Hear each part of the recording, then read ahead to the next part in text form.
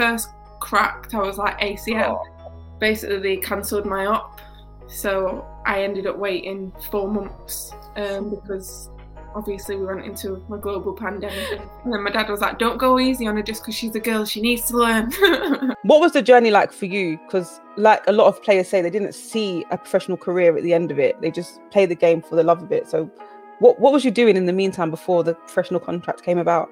Well, I was in college, so I remember my first year, I think I had the FA Cup final on a Sunday and college on a Monday. Oh my Lord. You know, like when you're at school and you've got a friend in another class, but then when you link up, it's like, oh, we're here. So like St. George's Park must have been sick having like being able to be there at the same time.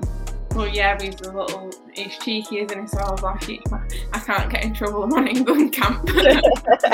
Hello and welcome to the Pippa podcast, a podcast that brings you conversations with influential people and players from both the men's and women's game. Today, I'm joined by Everton defender Gabriella George, or do you like being called Gabs George?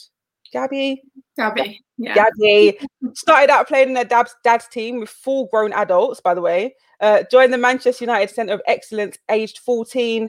She became Everton's first ever full-time footballer in 2017 and had a full international debut in a 6-0 World Cup qualifying win over Kazakhstan. I mean, it's great to have you on and just talk about you, your future, how football's been for you, and just get to know a bit more about you. And I feel like it's perfect time, really, because you've been back on the team sheet recently after almost being out a whole year with an ACL injury. So how does it feel? To join you. It's been a whirlwind of the last 12 months, to say the least. But I was finally back on the team sheet yesterday. And obviously, hopefully, onwards and upwards from here. Yeah. Does it feel like, do you get this like mad nervous sensation, even though you've been playing football for years, but getting back into it, you've got new players in the squad now as well. Like, how's it been integrating back into the team as well as meeting like the new players? Yeah, I said on one of my first like proper training sessions back, it makes you feel like you're a bit drunk, like everything that's going on around you, like because you haven't been involved for like 12 months. Yeah. To get the basic things and like everything was just echoing and I was like, it just felt surreal, like it's something that I've never done before. But I know that moment. I found my footing quite quickly. Does it feel like one of those, because I get that moment when I ever did like a first, let's say just standing up, having to speak in front of people for the first time, you get like this whirlwind moment and everything, you can't really hear, your throat goes dry. Was it one of those feelings? Yeah, literally. I was like, they put me in for like 11v11 and I was just looking around like, straight away? Okay. No, I did like a few sessions, but my first 11v11, I was just literally like, this is bizarre. How has it been? Let's touch back on, I know this is probably like the negative part, but let's touch back on when it happened. It's almost been a year now since the injury. I mean, it was a good day for the club because a 5-0 win over Bristol City, wasn't it? Yeah. You came off first 5 minutes. Did you know it was an ACL injury at the time? No. I've never really had many serious injuries before. So at first the pain was in my knee, but then it went like round the side a bit. So I was like, oh, it's not ACL. When it first cracked, I was like ACL. And then I thought, oh no, it won't be. I'll be fine. And then I was on the way back from the Bristol game. I had crutches and stuff, and I was like trying to move my knee, and I was like, oh, I'll be all right. We had United, I think, the weekend after. On the weekend, so that game was the Monday. We had United on the Sunday, and I was like, yeah, I'll be fine for that. I just have a few days off. So once the adrenaline wore off, did the pain like really kick in then? Yeah, it just, I can't really explain the feeling. It just felt stiff, like really. Yeah. And I have quite a high pain threshold, so I play through quite a lot. Sounds like it. So yeah, I just didn't think it was anything bad. I thought maybe a month or so. Yeah. What's like the process after an injury like that when you find out it is a serious injury, especially during a year that's been different for everyone else? The whole lockdown happened shortly after that. How did the club and yourself like handle such a big injury? Like, what was the process? Yeah, well, it was kind of new to everyone because obviously I was waiting a month for my surgery from when I did it, just to let the swelling go down and everything settle down and build a bit of strength back up. And it got to the day before my surgery and I seen my physio ringing my phone and I was sat in bed and I was like, oh, I'm not going to answer it. And then I answered it and she was like, basically they cancelled my op. So I ended up waiting 4 months because obviously we went into a global pandemic, and I think the last thing that was the problem was obviously my surgery, which I understood at the time it was difficult to take, but we was going through something we've never been through before as a country and a nation. So that part was probably the most difficult part, because I didn't then have a next date of when the surgery was going to be. It was just waiting for COVID to settle down, and because we didn't know what COVID was, we didn't know when it was going to be. So the club were great. They got me lots of equipment. They got me a watt bike, and then I went into the surgery probably in the best shape I've been in years. So it didn't work out too bad. I think waiting the 4 months is probably the best thing that I did in terms of the recovery on the other side, because, well, touch wood, but it's been quite smooth running so far, and the club have supported me in every way that they can. It's good that it worked out timing-wise, because as you were saying that, when you said 4 months, I'm thinking, how on earth do you keep in shape, not knowing whether you can like train or put weight on your leg or not? And then most people sat at home. A lot of us have started, well, me personally, started eating a lot more during lockdown. You become a little bit more relaxed, and a lot of things weigh on your mind, trying to figure out what's the next move, what's the next plan, especially for you. Did not feel like a major setback, not only for you not knowing when you'll be able to get your operation, but women's football as a whole was just put on a standstill. Yeah. Well, yeah, it was, to be honest, it wasn't as hard as it could have been. I mean, like, mentally, I'm quite strong anyway. So there was days when it was horrible and I felt like the world was against me. But then there was days where I was fine. But because there was no football going on, I wasn't watching football, so it wasn't difficult for me. Obviously, if the girls would carry on playing and I was still waiting and nothing was happening, I think it would have been a lot harder. But because football was on a pause, so the last thing in the back of my mind was football, I was just concentrating on myself and obviously trying to forget about football for a little bit and having that time out. Yeah. I mean, talking of ACLs, it's been such a big thing in women's football in particular. Your injury happened February 2020. No, 2019, was it? 2020. 20, yeah. 2020. See, I don't even know what year it is anymore. And I think it was 2018, 2019. There was a lot of ACL injuries in the women's game in the lead up to the World Cup. Arsenal's Jordan Nobbs. There was Bristol City's Abby Harrison. And there was, I think, about 12 Manchester City's defender, Mannion. Yeah. There was a lot of ACL injuries. I think 12 over the 23 clubs in the top 2 tiers. There was a lot of research going into it, especially by the FA launching research to do with the menstrual cycle, and I think Bristol City were the first club to incorporate that in training and in everything they were learning. Did that play a part of your progress in getting better? Did they talk to you, the club or anyone, about all this research about menstrual cycles and stuff like that? We read a lot into ACLs in general, really. A lot of people said it was due to like alignments of women's hips, because obviously we grow different to men. There's a lot of studies that are out there, but to be honest, I didn't really read many of them. I was just reading about the graft I was getting taken, how long recovery is, who's done it. I spoke to quite a lot of people that were going through the same. I spoke to Aoife quite a lot. Abby Harrison messaged me, so they were all messaging, and I knew, obviously I've seen Jordan, she came back and she's in fine form, so I was like, it's just something that happens in the game. Obviously when you first do it, the first thing that was going through my mind was, I'm not going to come back the same. Now I feel better than I felt before. I've been in training, I feel sharp, so I'm like, I don't have that fear. I think it's just getting over the first 2 weeks and then just smashing your rehab, really. I mean, like, I enjoyed my rehab because there's no point in going in every day and sobbing about it. And that's what I realised quite soon on, that me being sad about it is not going to fix nothing, but me smashing my rehab will fix it all. And I think I've done really well in my rehab. I've kept strong mentally. I've gone in every day smiling, and it's been great being around the girls. They've been great with me. So I just feel like it's a mental thing rather than a physical thing.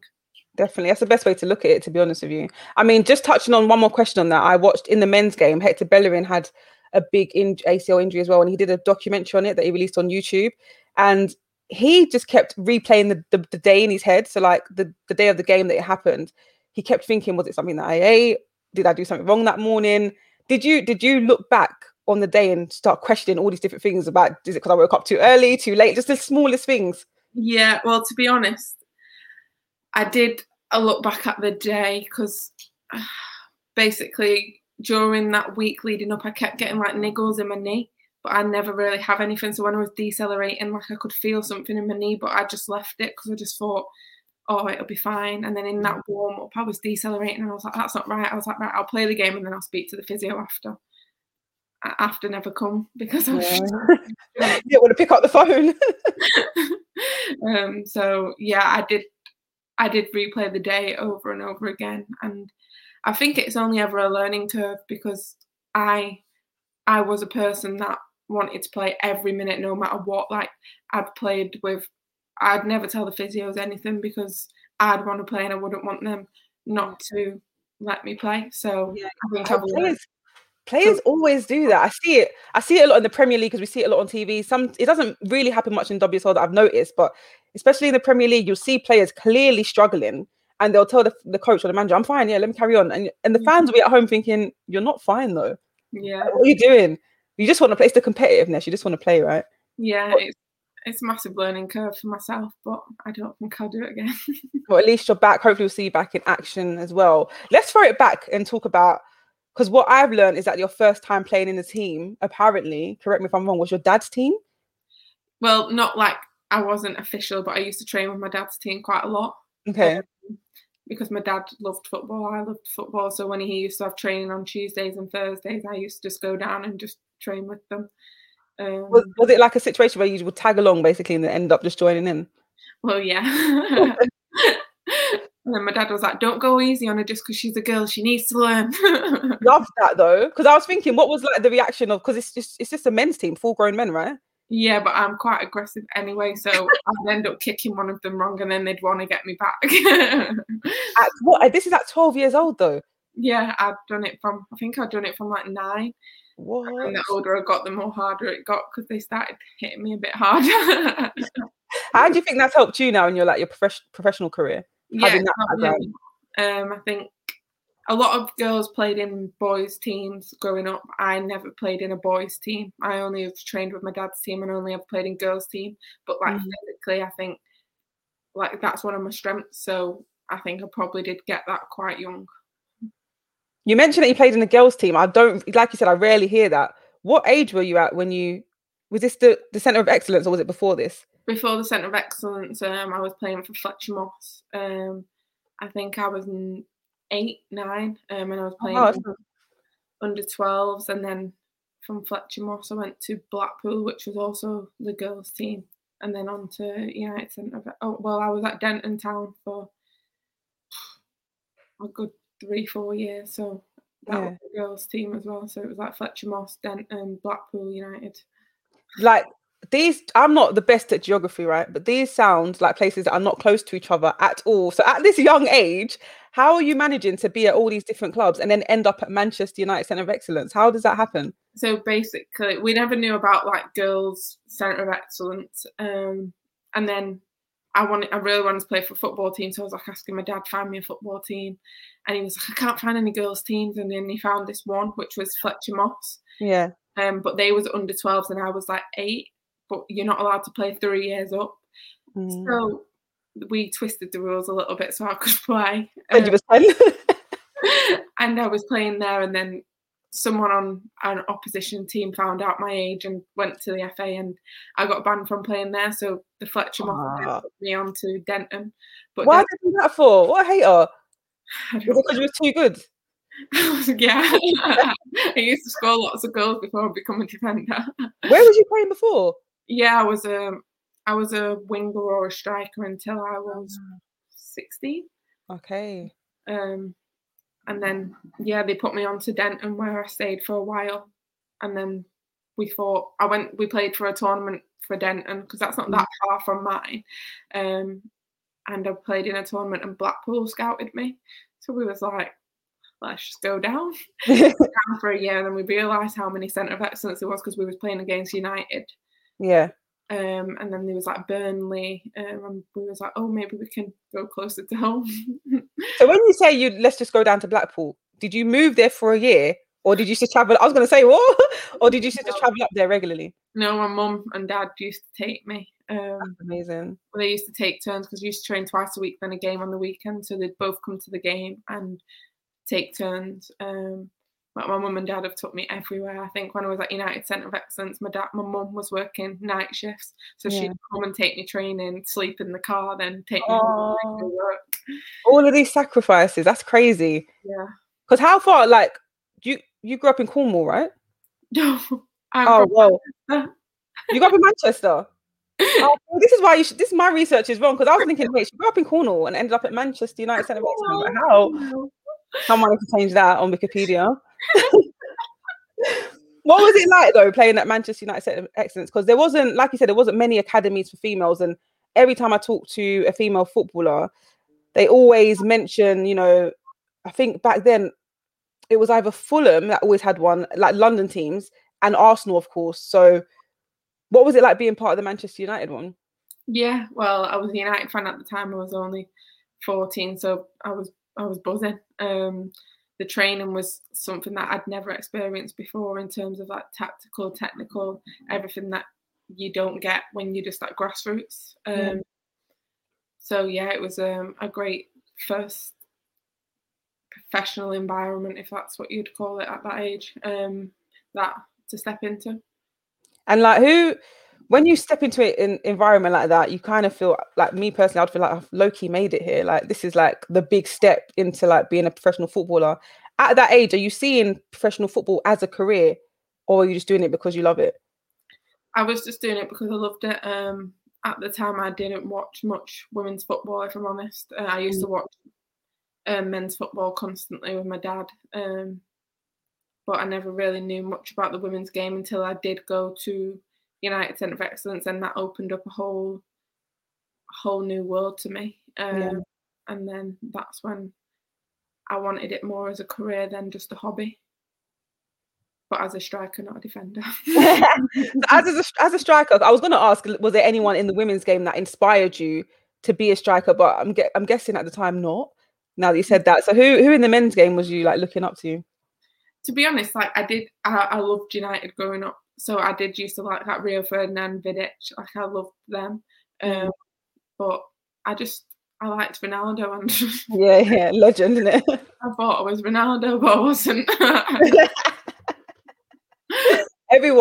My son thinks he's Ronaldo. Like, my mum and dad used to call me growing up Ronaldinho because I used to have my head back a little plait, and then my head was dead long as well. They used to call me Ronaldinho. So I'll take that any day. Call me Ronaldinho.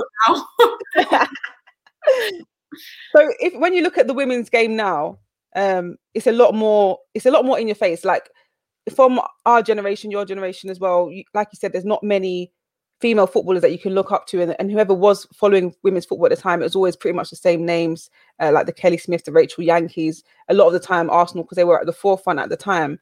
Now, who would you say, not just in English football, in women's football overall, is just steering it in the right direction, or someone that you look up to and think, wow, I'm so glad I play in the same league as this person, or get to see or play against them?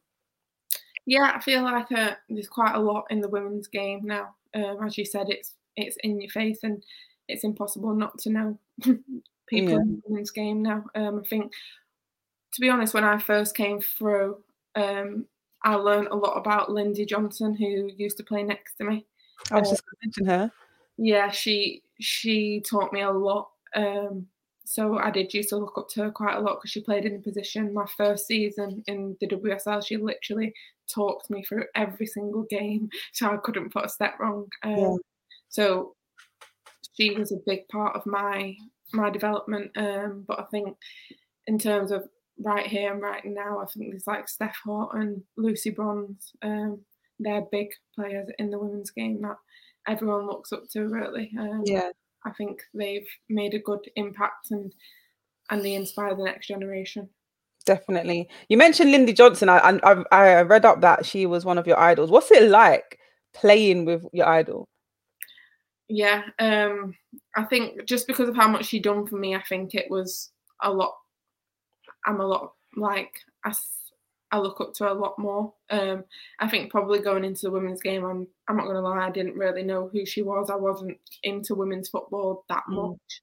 But then as soon as I stepped foot into the training ground, I never forget meeting her, because she has done a lot for me. And my dad always goes like, "You need someone like Lindsay Johnson next to you."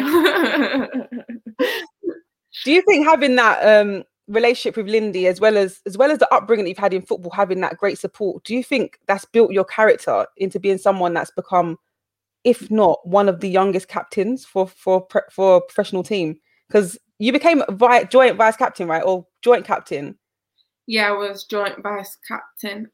Yeah, I think character is something that you get through growing up, and how you brought up. I'm a big believer in that, and my dad has always been quite harsh with me, and I think that only makes me demand more from myself.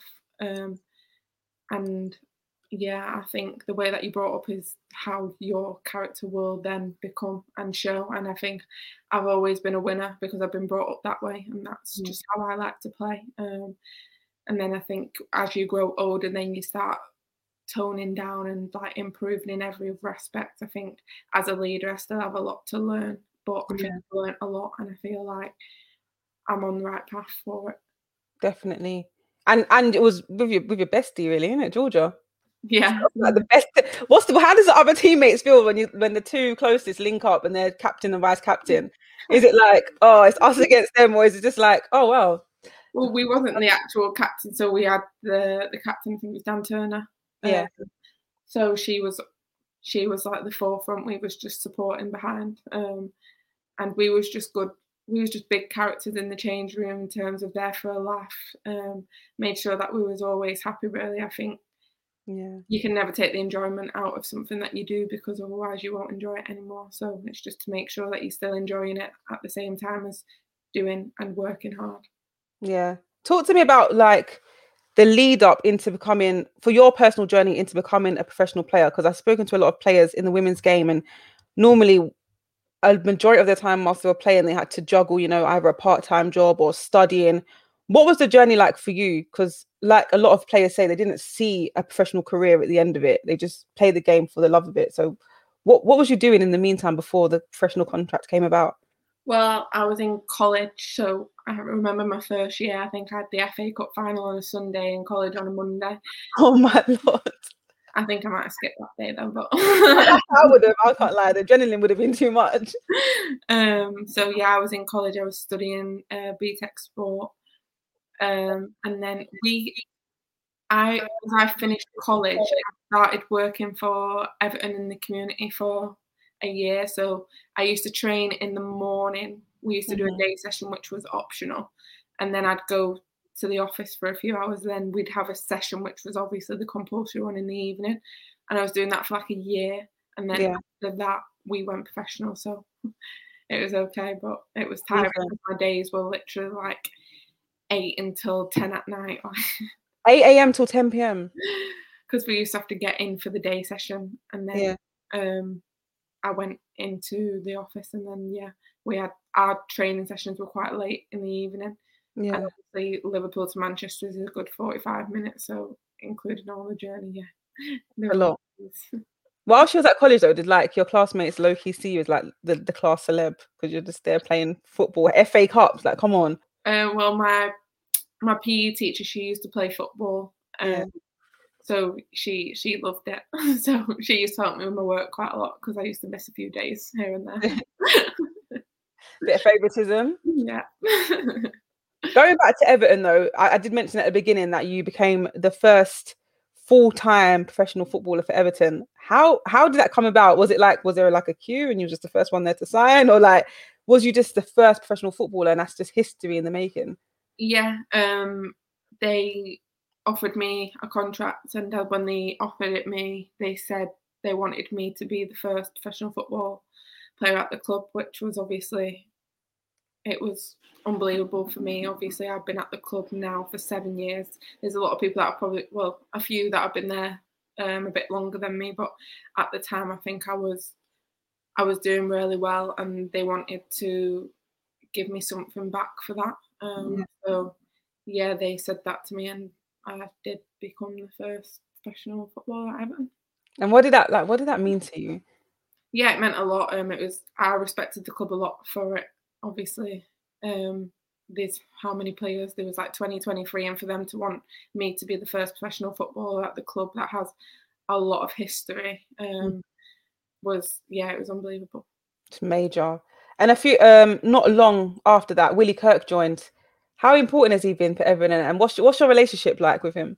Yeah, I think between Andy and Willie, they're completely different managers in their own ways. I think when Willie come in, it was a breath of fresh air for the club. We wasn't doing too well. We was in relegation battles, and that for Everton isn't where they should be. Yeah. So I think it was a breath of fresh air, and I think Willie's been great for the club. He's took us from relegating to mid-table, and then obviously we want to go further than that. And everything is just a stepping stone for that. He's helping me improve. His support that he's given me during my ACL has been phenomenal for me. So I think he's been great for the club. That's amazing. And you said that, you know, he's rejuvenated the club. I mean, we saw it at the beginning of this season. Everton had like a crazy unbeaten run, and everyone was just a bit like, well, where's this come from? And at the same time, the counterparts, the men's team, also had like a great start to the Premier League season. How did that feel as an Evertonian, as a player for the club? It must have been, I mean, you're not there because of the whole COVID restrictions and stuff, but around the whole club as a whole, it must have been like a really good atmosphere. Well, yeah, because at the time I was kind of like a fan because I was out of Madrid, so I was like being a die-hard Evertonian, and I was buzzing. So it was great for the club in terms of the men and the women doing well. But I think we want to be doing even better than what we're doing now. I think we're 5th, and we need to be pushing top 4 and pushing for silverware. At the end of it, you don't play football not to win. So I think that's the next step for us. But like you said, it can't happen overnight, and it's a planning process, and hopefully we'll keep getting better year on year. Definitely. I see it happening. I mean, every year, well, not regularly, but you normally see teams progress more and more and more. So you've pushed on to that, like you said, mid-table spot. And everyone, I'm pretty sure, was scared of Everton at the beginning of the season. I know it's tight now in the WSL. There's teams that are normally sitting at the top, like the Man Cities and the Arsenals, that now Manchester United have come in out of nowhere after, you know, second professional season. So anything's possible in the WSL. It's becoming even more competitive. Like when you speak to fans of football who don't watch women's football regularly, they would always just say Chelsea, Arsenal, because that's all they know. And then the big names are there as well. But it's become super competitive. And I'm looking forward to seeing the likes of United and Everton creep up there when people don't expect it. So yeah, I'm looking forward to it. Let's talk international duties though, because you've represented England for pretty much every stage, under 17, 18, 19, 20, the most being on the big stage at the under 20 World Cup and a couple of European finals. Talk to me about those experiences, especially the World Cup. Yeah, I think I've been incredibly lucky to be part of England from under 17s all the way through to the seniors and get senior caps at a young age at a position that is not really seen as a young player's position. I think the World Cup was phenomenal. I think I was 16 at the time, and it was like wow. So we went. I think there was me and Leah Williamson went up from the under 17s, and yeah, it was a great experience for me. I even got a few minutes out there. I played the last game versus Nigeria.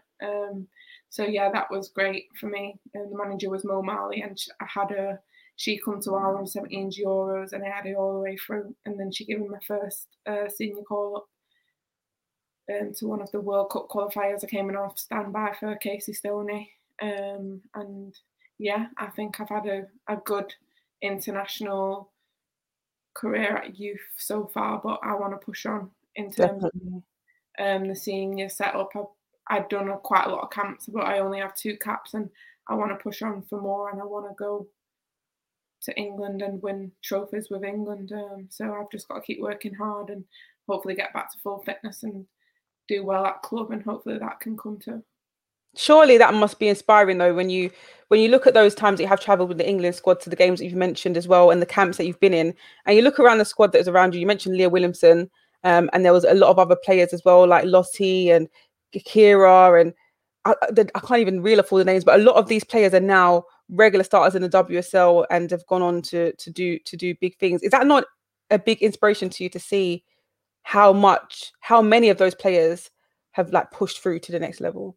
Yeah, it is. It's inspirational. I think at the time I broke through, there was only a few youngsters. There was like Kira, Leah, me. I think Jess Carter was on some camp, so there was only a few of us. But now the youth are getting better, and now they're coming through a lot sooner. I think, which is good for the women's game, because the more experience they have now will be the better for them in the major tournaments. So I think it's good for the women's game, and it's good that they're all performing week in, week out in the WSL with some of the best players in the world. Now on to the next level. You know, I mentioned like some of the youngsters pushing through from international duty to beyond, but then you had the call up for the She Believes Cup in 2018. Now in this cup, you're surrounded by a lot of the senior players. What's that experience like? I know you know them well, you've played against them in the WSL, but being in that England camp with them, what's that experience like? The traveling, the new roommates and stuff in hotels, or I don't know if you had the same actually. Who was your roommate on She Believes? I think it was Nikita Paris. Oh, nice.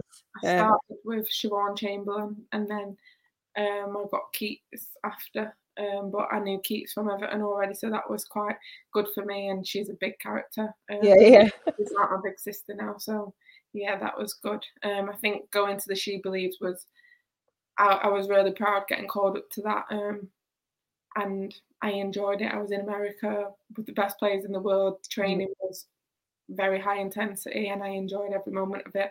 I was playing against some of the best forwards that have played day in, day out, and we got to see America as well a little bit. So we played USA, and yeah, it was a great experience for me, and it only made me hungrier to want more and come back and improve.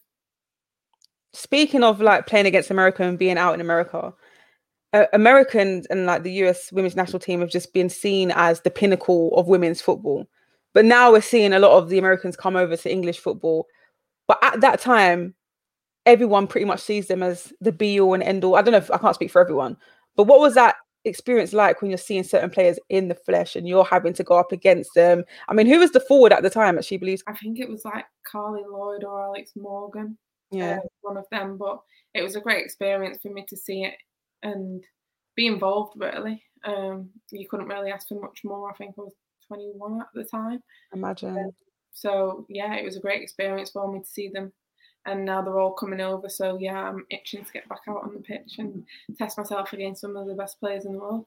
Yeah. And what was it like being coached under Phil Neville for that tournament? Yeah, I think that was one of his first camps. So he come out to the manga, and then She Believes. Obviously he's United and Everton legend, so it was good for me. Yeah. But yeah, his coaching was good, and he was a good person as well. It's great that he called you up, but I mean, looking forward for you now, when you want to progress into senior England squad, obviously he won't be the manager in charge then. What's your feelings for the next manager that comes in now, and how are you feeling about possibly getting in? It's a hard squad to get into at the moment. There's so much talent, and obviously, like you said, you've got to work hard to get back into regular football. But how excited are you to see the new manager and hopefully get in there for possibly the next tournament after maybe for the Euros? Yeah, well, I'm just going to get back to club and try and perform my best, and hopefully I can catch the eye. But yeah, first and foremost, it's club before country, and you have to make sure that you're doing it day in, day out, weekend after weekend at your club before you can even think about international football. So I'm just itching to get back to club and do that, and hopefully get the recognition of the new manager. I think it's an exciting time for England as a country. The manager coming in, she's won trophies before, so she knows what it takes to win. And I think that's what England need, and England deserve trophies because the players that they've got are phenomenal. And I think that's the next step for England, to go and win World Cup, win Euros, and do it back to back. Definitely, and that's what we want to see, to be honest with you. Now, speaking of international duties and being on the big stage, 2018 saw England almost bring it home. Now, I've got some really great guests alongside you coming on this podcast. Eni Aluko, Hopefully Lauren James not. I'm trying to get her pinned down while she's recovering. And when I do my women's football show, obviously there's a lot of I do on AFTV. There's a lot of fans of the Premier League, so they always say, "Oh, there's so many relationships from the WSL to the Premier League." So you had Eni and Sonny, and they're always bringing up Lauren and Reese, and then you've got he's your older cousin, right? Yeah, of course, your cousin. Who's a very well-known Premier League player, Jesse Lingard. What is it like having him support you at the games? It's so great when you see Reese always, big up his sister. It's always great to have that advocate of well-known men, sports players and athletes support the women's game. So when he's physically there at the games, like, what does that mean for you?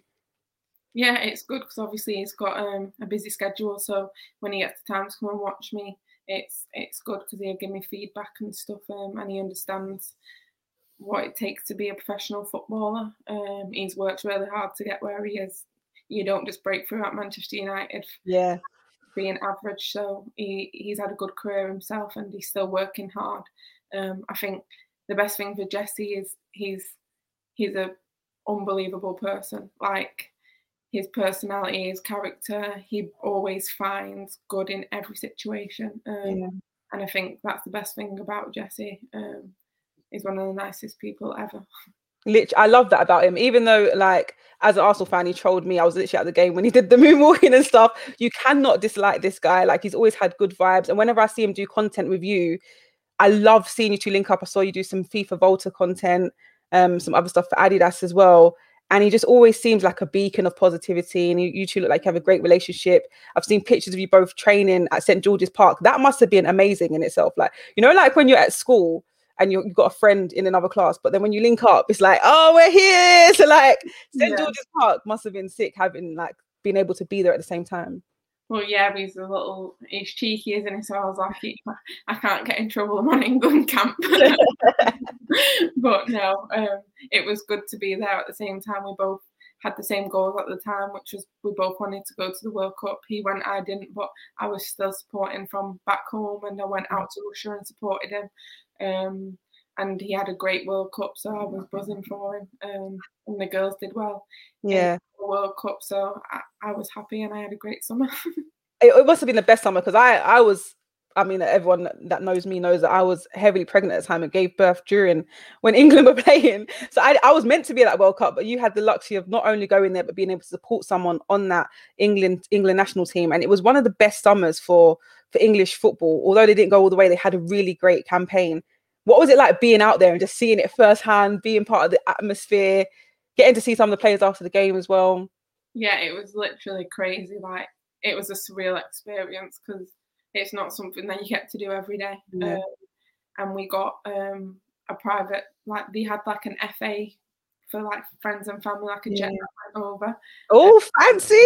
Yeah, so we got to go on that. And then we got to see him after the game, and we won. So yeah, we thought the World Cup was coming home, but we all thought. Don't worry, we all thought it. But yeah, it was a surreal experience. I loved it. Well, thank you so much. I mean, it's been a pleasure talking to you. We could talk more and more. I mean, there's so much more I want to know about you, to be honest with you, but it's great to see how you started, where you've come from, coming back from the injury. I can't wait to see you get out there and hopefully get a full 90 soon, but I'm sure you'll be eased in slowly. And what else you can achieve coming up for more international duties and of course for club as well. I mean, what have you set any personal targets for yourself? I just want to get back out on the pitch and just make sure that I continue to enjoy the game. I think when the game gets took away from you, you realise I took it for granted doing it every day. I'll make sure when I go back, I don't take it for granted every day, and I leave everything on the pitch after every training session. Before I let you go, I just want to ask you some questions that are not related to football because, it's not everyday football. What's one song, that you've just got on repeat? I'm not really a repeat type person, but if you like to repeat songs, what's one song you got on repeat right now? Drake, Laugh Now, Cry Later. Oh yeah, you can't go wrong with Drake. You can't. No. Did you watch the Super Bowl last night? I stayed up mad late. Oh, so this is the first time I've ever watched the Super Bowl. Like, because it's lockdown, like my whole routine's gone out the window. I wake up mad late now. I'll go to bed crazy hours of the morning, so I thought might as well watch the Super Bowl. The Weeknd, I just forgot how underrated I've been underrating him. I was like, oh, the Weeknd's doing halftime show. But then as every song came on, I was like, oh, this is a banger, mate. Yeah. What's one? Are you more of a trainer or heels person? Trainer. Yeah, 100. What's your favorite crepes right now? Or a classic one that you just can't, that has to be in your staple pieces? If it's a classic one, it's got to be Superstars. But Oh yeah. I love a good old Yeezys. Yeah, love it, easy. What's your favorite one? There's so many now, I can't keep up. The black and red ones. Nice, classic. Yeah. All right, Gabs, it's been a pleasure. Thank you so much for coming on. Like I said, I wish you the best for the rest of the season and your career. Hopefully, I haven't been to a game in ages, so hopefully I get to see you. Huh? As I could imagine. Yeah, honestly, it's been so long. I'm even forgetting what it feels like to go to games. But hopefully, when we're back to normal, can see you chop it up on the pitch, and it'll be great to see what you do out there. Thanks for having me. Oh, it's been a pleasure, honestly. Also, for anyone that's listening on Spotify, make sure that you subscribed for more great guests that are coming on the show. If you're on YouTube, make sure you hit the like button and subscribe. And I'll see you in the next one. Take care, guys.